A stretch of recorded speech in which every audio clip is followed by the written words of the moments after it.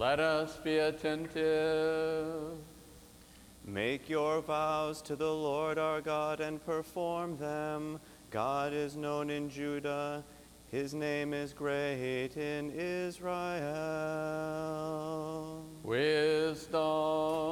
The reading is from St. Paul's first letter to the Corinthians. Let us be attentive. Brethren, we are God's fellow workers. You are God's field, God's building. According to the grace of God given to me, like a skilled master builder, I laid a foundation, and another man is building upon it. Let each man take care how he builds upon it. For no other foundation can anyone lay than that which is laid, which is Jesus Christ. Now if anyone builds on the foundation with gold, silver, precious stones, wood, hay, straw, each man's work will become manifest, for the day will disclose it, because it will be revealed with fire, and the fire will test what sort of work each one has done. If the work which any man has built on the foundation survives, he will receive a reward. If any man's work is burned up, he will suffer loss, though he himself will be saved, but only as through fire. Do you not know that you are God's temple and that God's Spirit dwells in you? If anyone destroys God's temple, God will destroy him, for God's temple is holy, and that temple you are. Peace be with you, the reader.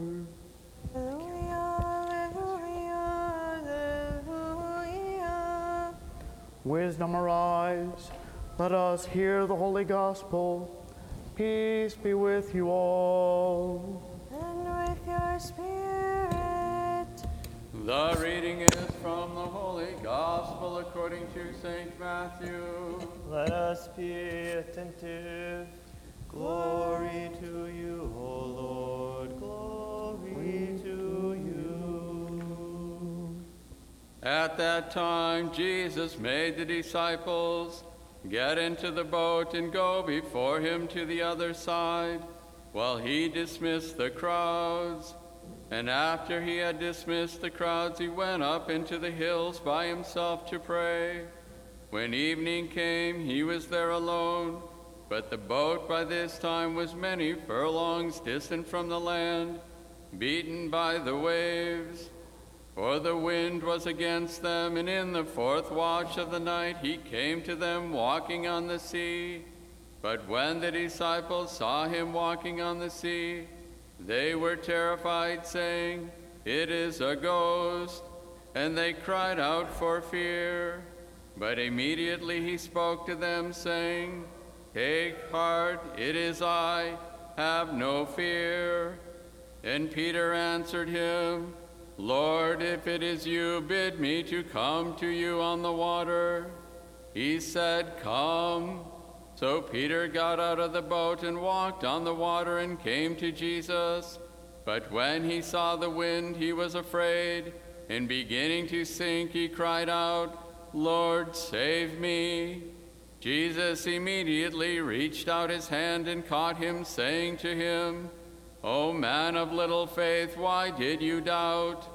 And when they entered the boat, the wind ceased, and those in the boat worshipped him, saying, "Truly you are the Son of God." And when they had crossed over,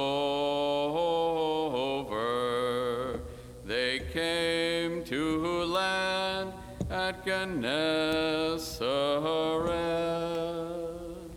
Peace be with you, who proclaim the gospel.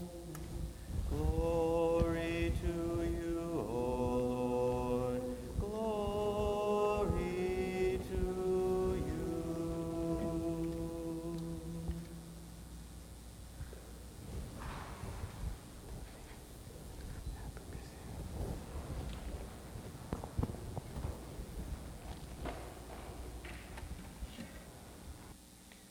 In the name of the Father, and the Son, and the Holy Spirit. Amen. One of my earliest memories of my life was around the age of 4. And it was on a summer day, and from what I remember during the day, it was a beautiful day, but it also had kind of an eeriness to it. And I think for those of us who've grown up in Minnesota, we kind of understand that weather can sometimes change, or there can be elements in the weather that can be somewhat ominous, that something might happen. And I remember that I was looking out the back storm door, and my mom had raised it up a little bit, and she was also running through the house, opening up windows, and she was opening up things by a little bit of crack throughout the house. And I looked out, continued to look out that metal storm door, feeling that warm breeze coming into my face as I could barely just get up to the edge of it. And the rain started coming, and the sky looked very, very different, very, very green. And then the hail started to come that I could see, and all of a sudden I heard a siren go off.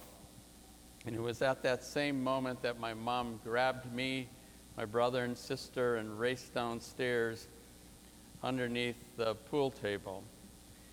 And for you young people, you have to understand, we had 3 TV stations, we had no weather radar, we had no internet, we had no idea what was coming weather-wise, and we were sitting underneath the pool table with our transistor radio in between the static, trying to figure out what exactly was going on. And I remember the 3 of us huddled underneath my mom with looks of fear in our face, and she just looked at us and said, "Don't be afraid, God is with us." We didn't know what was going to happen. We didn't know if the situation was going to turn out good, bad, what was exactly going on outside of the house. But the next day, when we found out and had the news on, we realized that 2 F4 tornadoes had hit, one in Fridley, the other in Golden Valley, and then across Fridley. And to this date, they're the worst tornadoes that have ever hit in the Twin Cities. And I think from that point on in my life, and as I've gone through all of my other experiences, I realize how unexpected things can change, not only weather-wise, but also in your life, in your experiences, in your jobs, and in your family. And in today's gospel, I think the reason it's so beautiful and so precious is because you can kind of sense the reality of the apostles and their humanity. Here they just came off of one of Christ's greatest miracles, the multiplication of the loaves and the fish.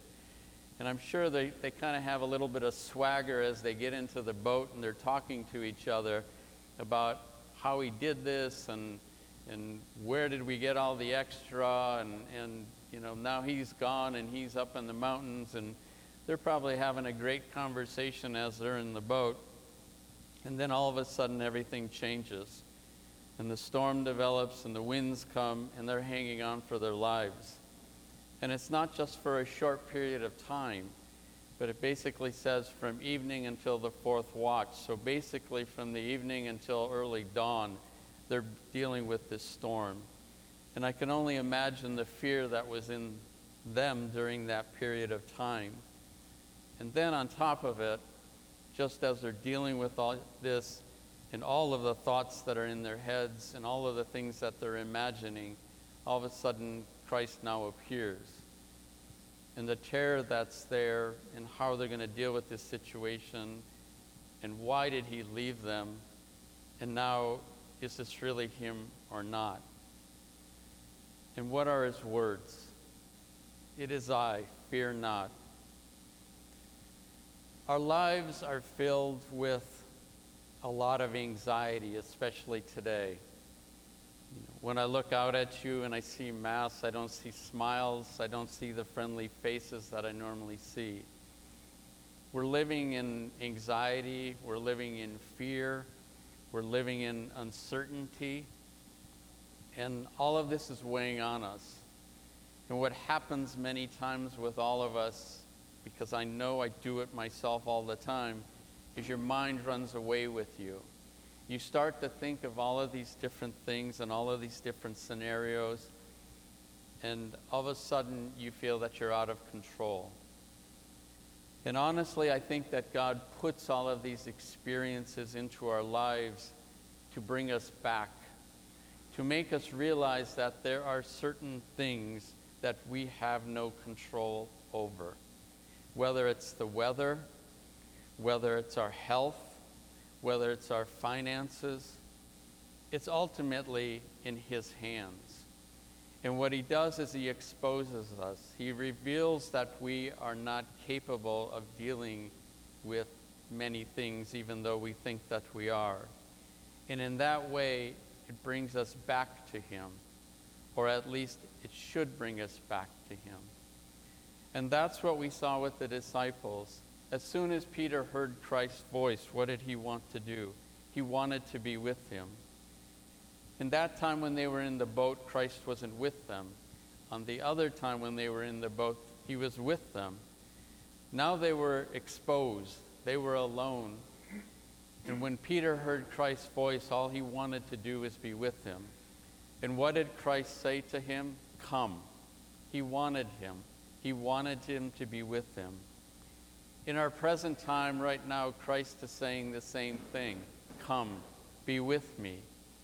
But we have to make the effort. We have to reach out. We have to keep Him in the forefront. And it's very difficult sometimes when times are good to remember Christ, to remember to thank Him, and to remember to always be present with our Lord. It's times like this where we do that, but we have to continue to do that. And when we look at our life, and I look at my life, there have been so many storms, many, many storms. Not rainstorms, but storms internally, storms spiritually, storms that I've had to overcome, and passions and temptations that I still deal with. They're not going to go away. And that's the other message of the gospel, is that even though many times we want these things to go away, we want these things to pass, they may not. Things may not be good. They may not get better. But we have to live with them, and we have to live with them in the context of our lives in this world. Brothers and sisters in Christ, there are many, many things that are going to come along. Economic disasters, health issues, health crises, calamities that we can't even expect, other diseases, other viruses, this and that. Do not fear. Please do not fear. Christ has overcome all of it. Evil has overcome good. Darkness is taken over by light, and death has been taken over by Christ's resurrection. We have nothing to fear as long as we stay focused, as long as we stay centered on Christ.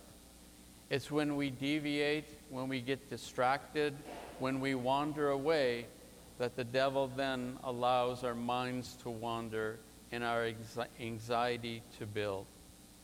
Christ is victorious over everything. And as long as we are united to Him, there is nothing that can harm us. Amen.